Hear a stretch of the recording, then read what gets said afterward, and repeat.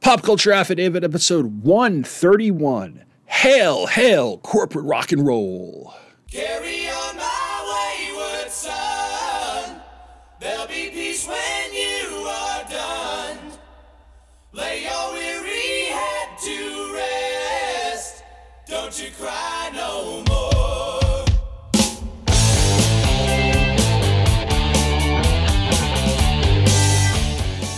Hello and welcome to episode 131 of Pop Culture Affidavit, the podcast that takes a look at everything random in the world of popular culture, which is brought to you by the Two True Freaks Internet Radio Network. I'm your host, Tom Panarese. Well, being that I did some origin story a couple of episodes ago with comic books, and that I did some music-related film stuff last episode, I thought it'd be a good idea to go back into my personal history with music again. I've had quite a bit of fun with this. I've talked about the 90s with Amanda, brought you songs I taped off the radio. I looked at cherished B-sides. I took us on a Softacular journey. In fact, it's that episode, the Softacular, that kind of served as an inspiration for this one. I've mentioned more than a few times that even though I grew up in the 80s and 90s, I was exposed to quite a bit of music from the prior decades, especially the 1970s. 106.7 Light FM was the vehicle for that, as I often heard 1970s soft rock and yacht rock staples in, well, a moving vehicle. But my upbringing wasn't always Light FM classics. Sometimes I heard my share of rock music. In the case of parent-friendly radio stations that were on in the car and the kitchen radio, such as WBLI and WALK, I was pretty up-to-date on the latest mainstream pop rock of the 80s, which is why I'm very familiar with the works of Eddie Money. Take me home tonight. I don't wanna let you go till you see the light. And really, I probably have more of a childhood connection to Take Me Home Tonight than, say, songs by Quiet Riot or Twisted Sister, even Van Halen, to be honest with you. Oh, sure, I probably knew who those bands were back then, but it wasn't the type of music my parents allowed in the house when I was 9 or 10. Although, is We're Not Gonna Take It that damaging to a 10-year-old? It would take me a while to really figure out the genre of music I thought spoke to me the most. And even when I found something that I could call, quote, my own in a manner of speaking, I never really stayed in one place. My music collection is eclectic, especially when it comes to rock and pop. I've got ABBA next to AC/DC, Simon and Garfunkel next to the Sex Pistols, Al Green next to the Go-Go's. It's the result of having a few outside influences. Cousins, friends, college roommates, even my parents, but also having a curiosity for anything and everything. Okay, well, everything for that shitty pop country, I mean, I do have my limits. Anyway, back when I was 10, really had only those few stations to listen to, and maybe Z100 or 95.5 PLJ, that is if I could get them to come into my radio. I wound up grooving to a selection of tracks that were decidedly mainstream. And even when I started listening to my own station, WBAB, Long Island's home for rock and roll, I still heard as much of the mainstream classic rock as I did the current alternative grunge rock that I was buying on CDs. So in a way, I was raised on corporate rock, and that's what this episode is about.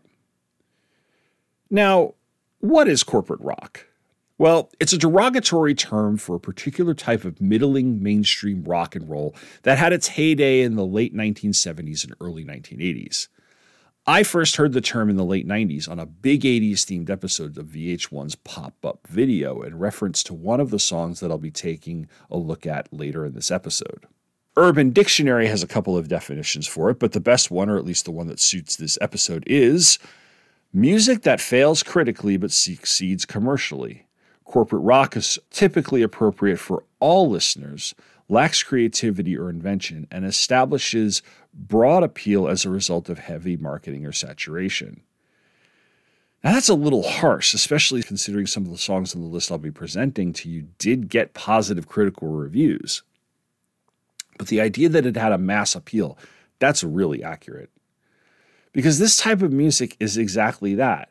middle-of-the-road arena rock that you could blare from the stereo of your blue 76 Camaro while you and your friends share a six-pack in a parking lot.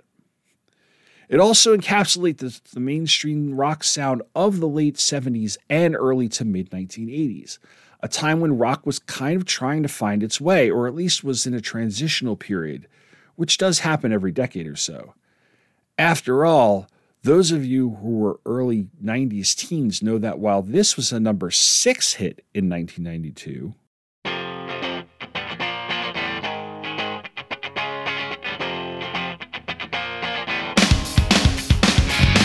this song made it all the way to number 1. I'm the one who wants to be with you. Deep inside, I hope you feel it too. Now, I'm not here to rag on Mr. Big. To Be With You is an all-time great song, but it fits more in line with what was mainstream and not alternative during the dawn of the 90s. Songs like Extreme's More Than Words, as opposed to Nirvana's follow-up to Smells Like Teen Spirit, Come As You Are. And that's nothing compared to the very early 2000s, which had the congealed sound of acts like Creed, Stained, Three Doors Down, Lifehouse, and Nickelback. Plus, the charts of both the beginning of the 90s and the aughts were way more diverse than just rock, and it seemed like the genre had its own growing pains at one time or another. These things happen. The charts for the early 1980s, therefore, aren't much different. Right around the time this episode is going to come out, this was the number 2 song in the country back in 1982.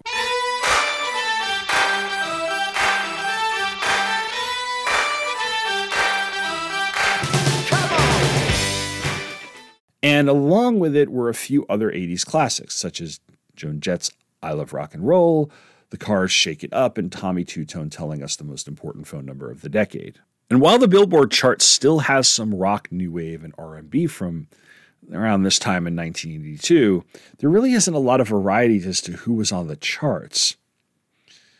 Just looking back, this is around the middle of March of 82, since I'm recording this episode a little later than intended. If I look at the top 40, 25 of those 40 hits were by white male bands or solo acts. While the Jay Giles Band song is a staple of 80s compilation albums, the song that kept it out of the top spot on the Hot 100 was this.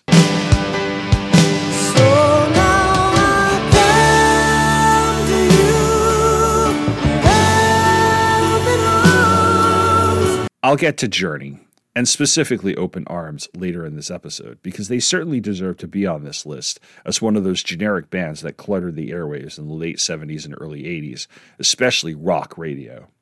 And I'm sure that we know a number of these bands or these tunes, even if everyone listening didn't care about the bands or the songs or even like them. That's how ingrained some of them are. So I put together a list of songs that are great samples of corporate rock. Before I start, though, I should say that all of this is my opinion, it's conjecture, and while I did some research for this, I'm not a professional. I know this isn't a podcast about Star Wars or Batman, but I'm just going to say that anyway, just so that you don't jump all over me for making a mistake or something. But anyway, I'm going to start with the song that led this episode off, and that's Carry On Wayward Son by Kansas, a song that was released in November of 1976 and peaked at number 11 on the Hot 100 on April 2nd, 1977.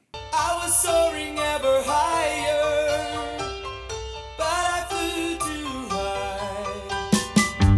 Though my eyes could see, I still was a blind man.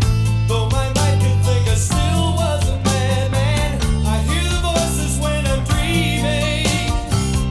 I can hear them say, carry on my wayward son. There'll be peace when you are done. Lay your weary head to rest. Don't you cry no more. Out of most of the songs on this list, it's actually probably the least generic because of its 6-minute runtime, although it was cut to 3.5 minutes for the radio. And because there are a number of shifts and changes throughout, which give it a little more of an edge than, say, other generic arena rock anthems of the era. And much like a number of the songs on this list, I heard it a bunch of times on classic rock radio, and even though there are things that set it apart, it's still got enough of a hook to make it memorable, and it's generic enough to ignore. Much like the next song.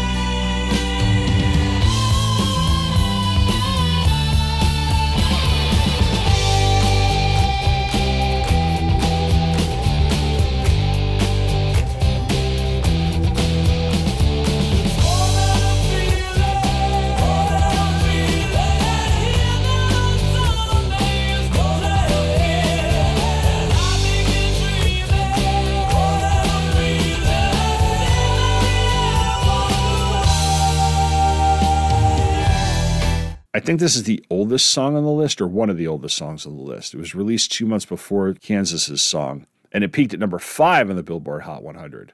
Boston would have a number 1 hit in 1986 with Amanda, but that song is way too cheesy even for me. But More Than a Feeling, it's not terrible. It does suffer from the same problem that Carry On My Wayward Son and the next 2 songs on this list suffer from, is that at one point or another, it sounds like so many other of these songs. Like, take a listen.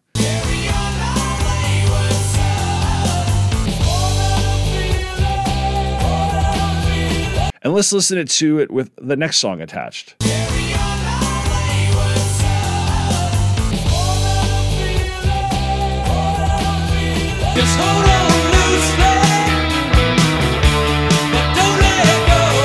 Yeah, it's not a 100% match, but when you listen to them and add the 4th song on the list,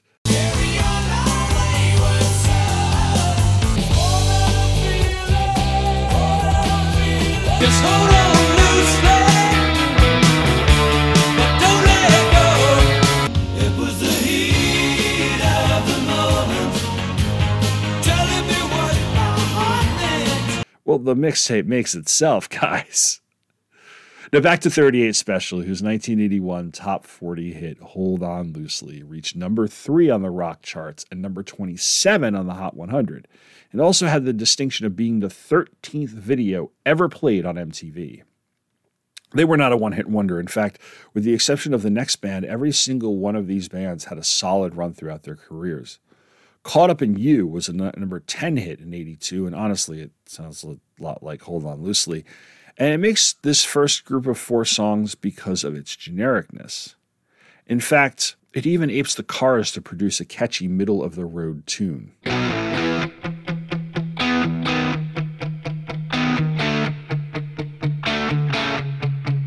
Although props to them, I guess, for not having a geographic band name. Like, Boston was a city, Kansas a state, and Asia, which I'll get to next, was an entire continent. But then again, they were a supergroup, and a supergroup has to have a huge name. There's Asia? You framed an Asia poster? How hard did the people at the frame store laugh when you brought this in? They did not. And now you find yourself in 82. The disco hotspot's on the charm for you. You can concern yourself with bigger things. You catch a pull and ride the dragon's wings. 'Cause it's the heat of the moment. The heat of the moment. The heat of the moment. Showed in your eyes.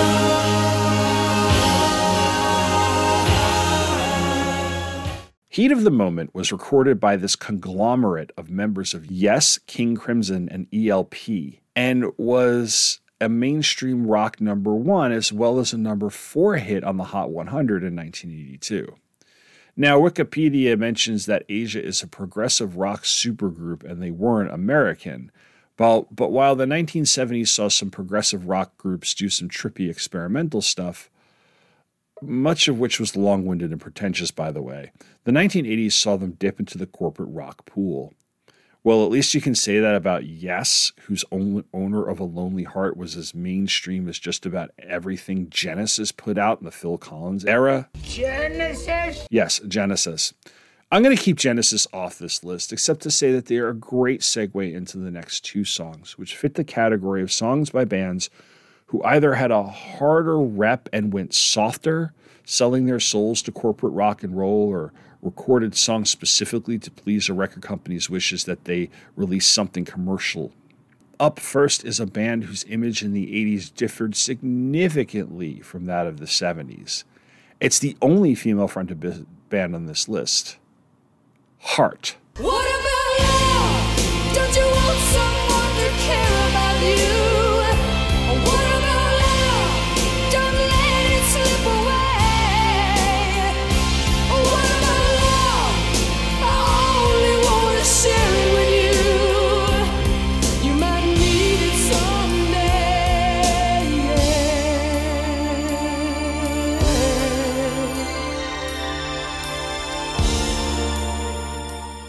I'm going to preface my thoughts on Heart in the 1980s by saying how much I love 1980s Heart.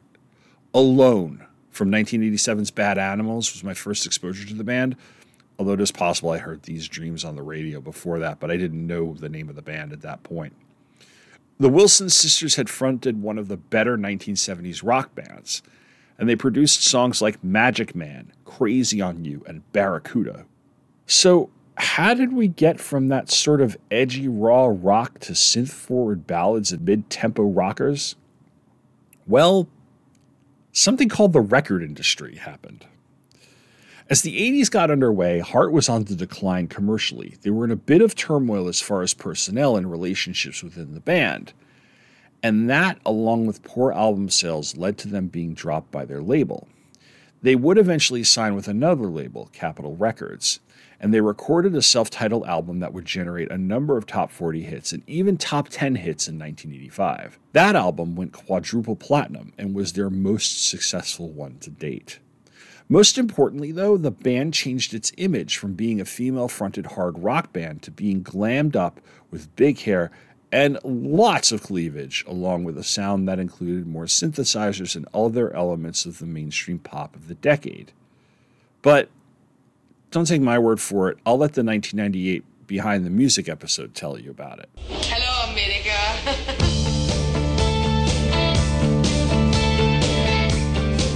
Wiki, wiki.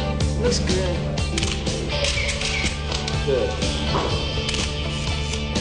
Get out.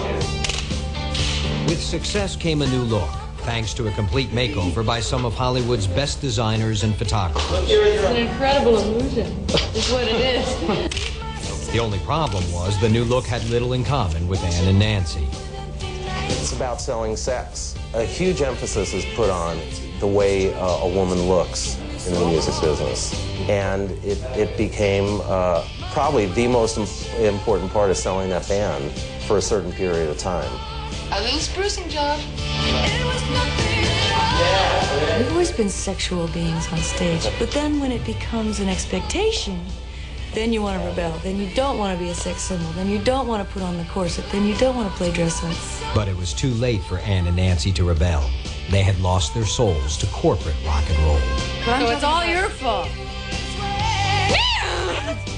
I'm telling. Suddenly, all of a sudden, we looked around ourselves and we were in a lifeboat surrounded by water. Our true artistic whole selves were somewhere on a beach and we were going, hey, see you later. And There were so many people involved. yeah, it was such a big machine. So this is really a case of what we used to refer to as selling out. Maybe we still, I don't really hear that. I don't hear that phrase with the youths these days. Do the youth still say selling out? Anyway, I can't knock Heart too much. I mean, I love that 1980s stuff, so I'm just kind of using the phrase as a matter of fact anyway. But the music industry historically has had its way of taking advantage of people and spitting them out when it is done with them. Considering the Wilson sisters went on to ditch Heart to be the love mongers in the 90s, I think that proves it in some way. That group was pop rock, but they did their own thing on their own terms.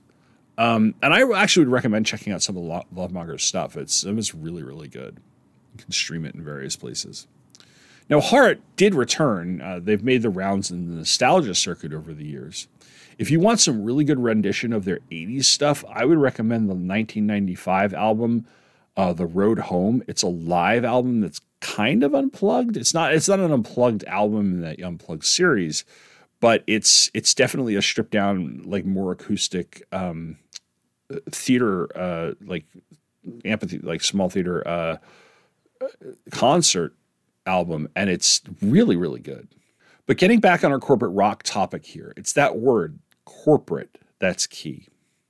With Heart, it was the way that the record company was able to change them so they could be more profitable. And that also applies to insisting a band put a particular song in an album because it might sell.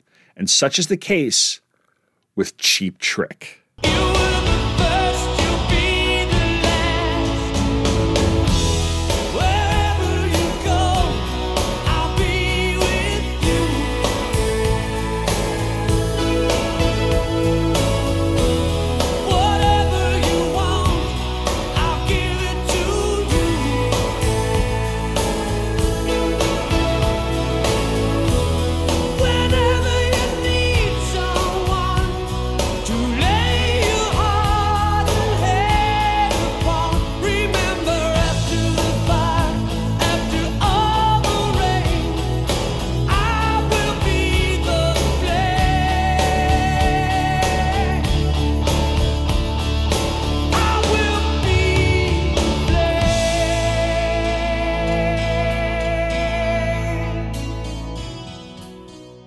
The Flame is a number one 1988 hit for the band who had made a name for themselves in the late 70s and early 1980s with pop rock hits like Surrender, Dream Police, and I Want You to Want Me.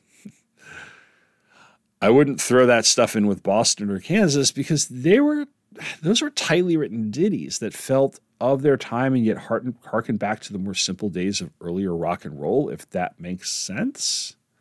The Flame, though, that's like completely different. The band had been at a career low point in 1987, and their record company presented them with two songs for their next album. One was The Flame. The other one was called Look Away. It was written by Diane Warren. It ultimately became a hit for the post-Peter Cetera Chicago. The Flame was huge, and at various times since it topped the charts, there are stories of one or more of the members of the band hating it and even refusing to play it in concert.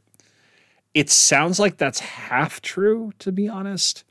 It was not a particularly well-liked song among the band members, but I think perhaps the stories of Cheap Trick outright hating it that much, especially since it made them really popular again, might be a little bit urban legendy. The song's a piece of crap, though. Yeah, it's the perfect pop ballad for 1988. It's a syrupy song that employs soaring vocals in the chorus and those light synth notes that seem to permeate so many cheesy pop songs of the late 80s and early 90s. It makes you want to investigate the history of that synth sound. You know the one, the notes that seem to just lay there in the background half an octave to an octave higher than everything else.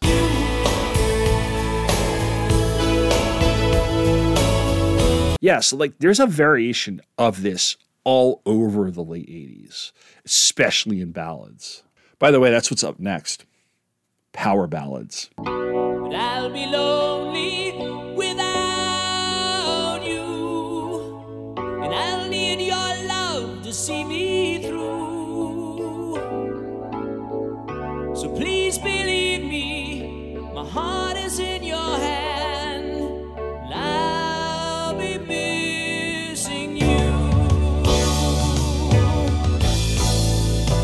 You know it's you, babe.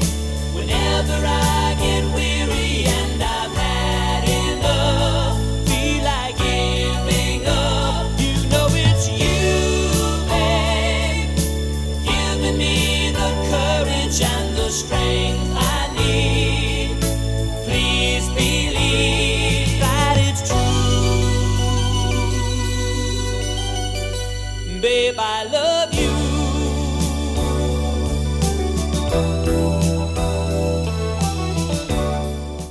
Along with 1973's Lady and Kiss's 1976 song Beth, Styx's Babe is pretty much the originator of the power ballad, and its success helped establish that formula that so many bands would follow to commercial success in the 70s, 80s, and even into the 90s.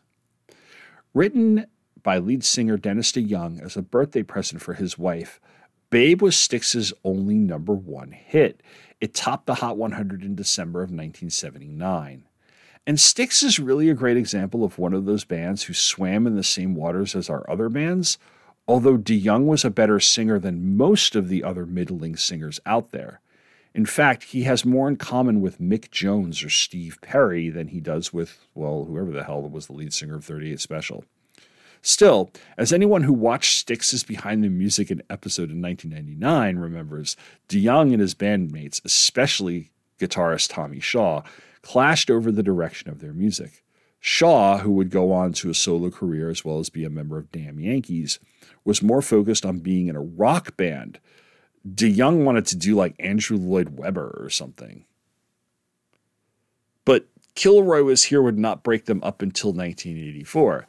Babe put them into the stratosphere, even though it is a hopelessly cheesy song. And I know that sounds snarky, but that's what it is. It's a cheesy-ass song. Just like Foreigner's 1984 number one, I Want to Know What Love Is. In my life, there's been heartache and pain. I don't know if I can face it again. Can't stop now. I've traveled so far to change this lonely life. I want to know what love is. I want you to show me. I want to feel what love is. I know you can show me.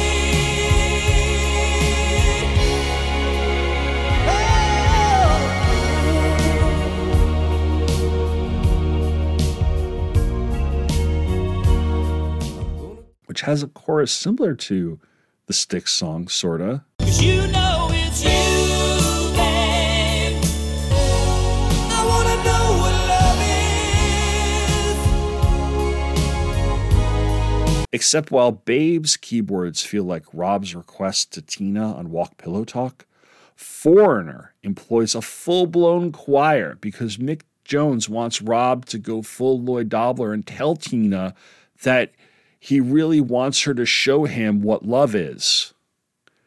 And REO Speedwagon, they just want to keep on loving you. And I meant every word I said when I said that I love you. I meant that I love you forever. And I'm gonna keep on loving you. 'Cause it's the only thing I wanna do. I don't wanna sleep. I just wanna keep on loving you.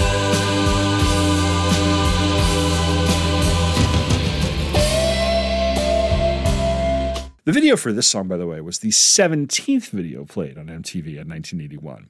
It was a number one song on the Hot 100 in March of 81. And along with the other two, it marks a soft turn from a band known for its mainstream rock sound. And let's do that side-by-side thing again. 'Cause you know it's you, babe.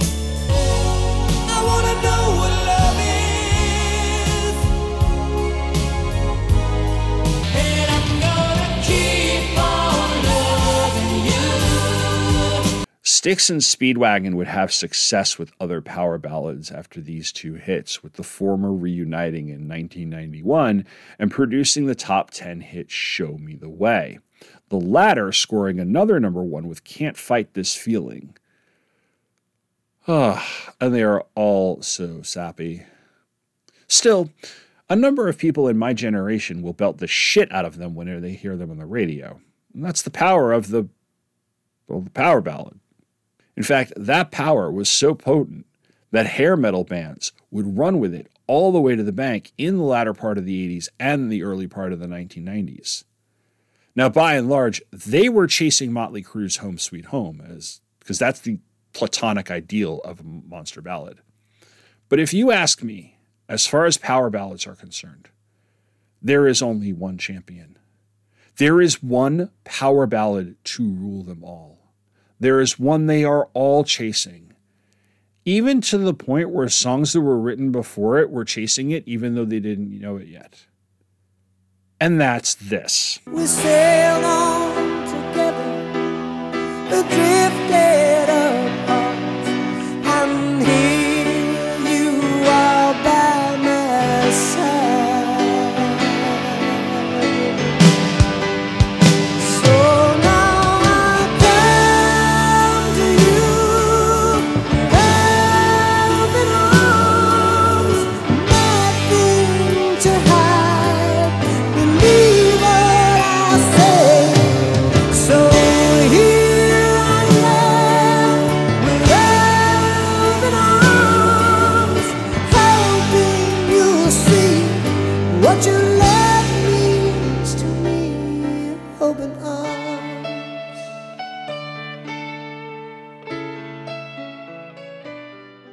Because when you are talking about power in a power ballad, there is Steve Perry and there's everybody else.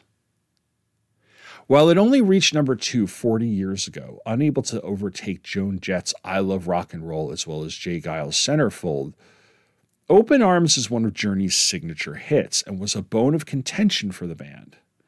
Until then, they were mostly known for their rock songs and early jazz-influenced prog rock. They might have done a few slower pieces, but syrupy ballads, not their style at all. Keyboardist Jonathan Cain wrote the song's earliest drafts before he joined the band, and he finished it with Steve Perry as the band put together 1981's Escape.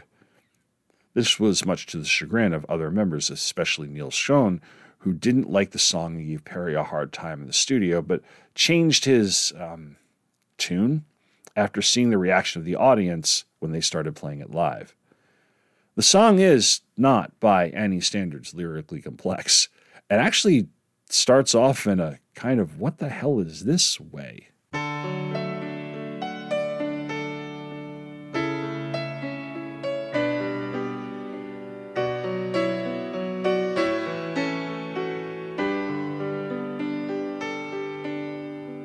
I mean, that's not a rock band. That's the beginning of a Carpenters song, right? But then you get this build, and holy shit. And really, if Steve Perry isn't singing this, the song doesn't work. So now I've come to you with open arms, nothing to hide. Believe what I say. So here I am with open arms, hoping you'll see what your love means to me. Open arms.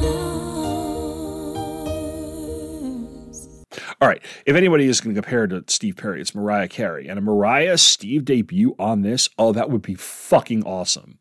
Still, her cover doesn't hit it for me the way the original does. Now, the power ballad would outlive this iteration of corporate rock because, as I mentioned, hair metal bands would take it to chart dominance in the later part of the 80s. In fact, I think that the rise of that genre in the mid to late 80s was a contributing factor to the decline of bands like Styx, Journey, Foreigner, Kansas, and REO Speedwagon. And MTV, of course, was another factor. Vince Neil and Bret Michaels were a lot more photogenic than Dennis DeYoung. And yes, a number of these bands actually did break up by 1987, with the exceptions of Heart and Cheap Trick.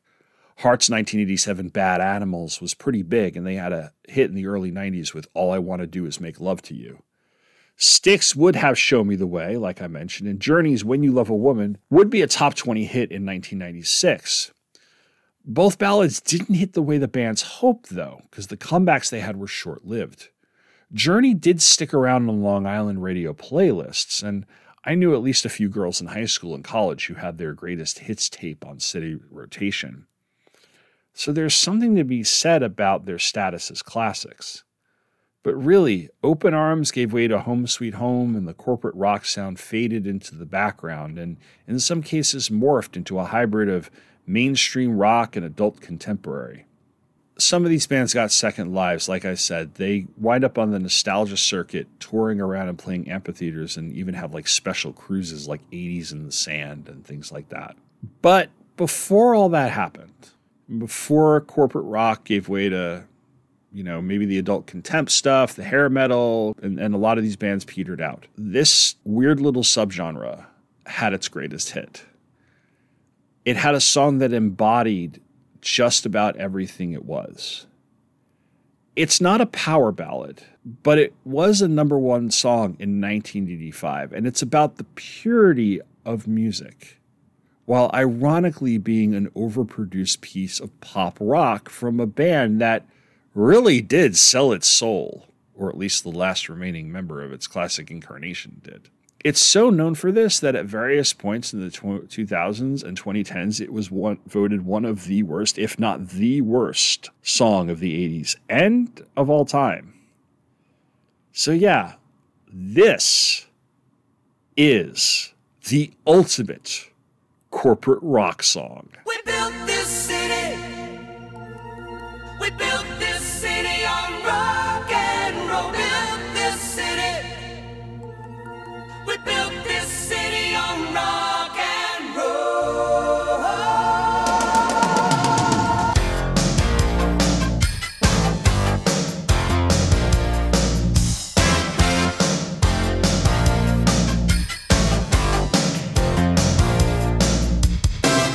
Now, this is not Starship's only hit, and there are other songs that might deserve criticism. But being that Starship was hugely popular and was formed from what remained of Jefferson Starship, which was the second version of the seminal San Francisco psychedelic rock band Jefferson Airplane, that kind of tracks into the selling our soul type of thing. This band, Jefferson Airplane, they recorded Somebody to Love, Volunteers, White Rabbit. They were part of the counterculture. But just as so much of the 60s sold out in the 80s, so did they. By the time they became Starship in 1985, Grace Slick was the only remaining founding member. And it really is tough to put into words just the sheer inanity of We Built This City, or why I'm sure I'm not the only one who will still sing it at the top of his lungs. We built this city, this kick-ass city. What kind of music built this city? Rock and roll. In fact, does any lyric in this song actually make sense or matter beyond the chorus?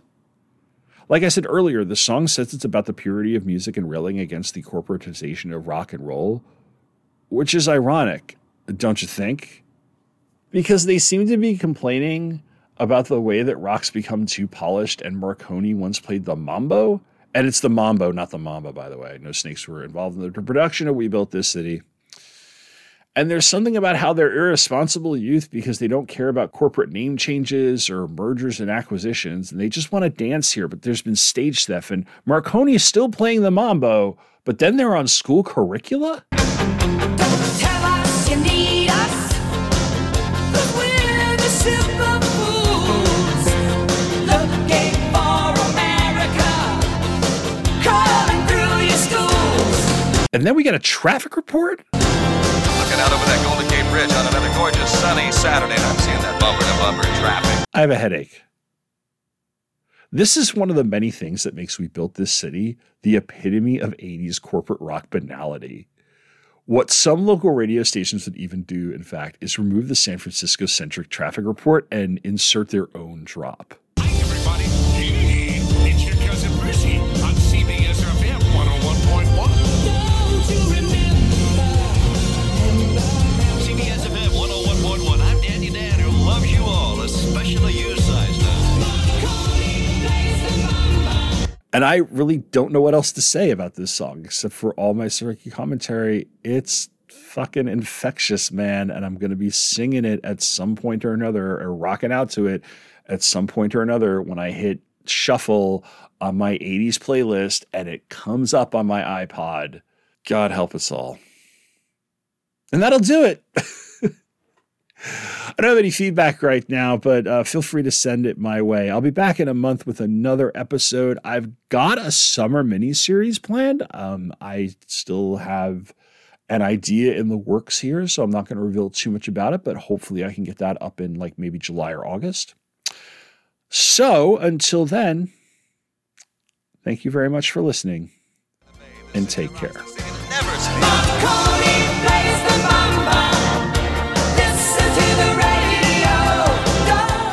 Thanks for listening to Pop Culture Affidavit, which is produced by me, Tom Panarese.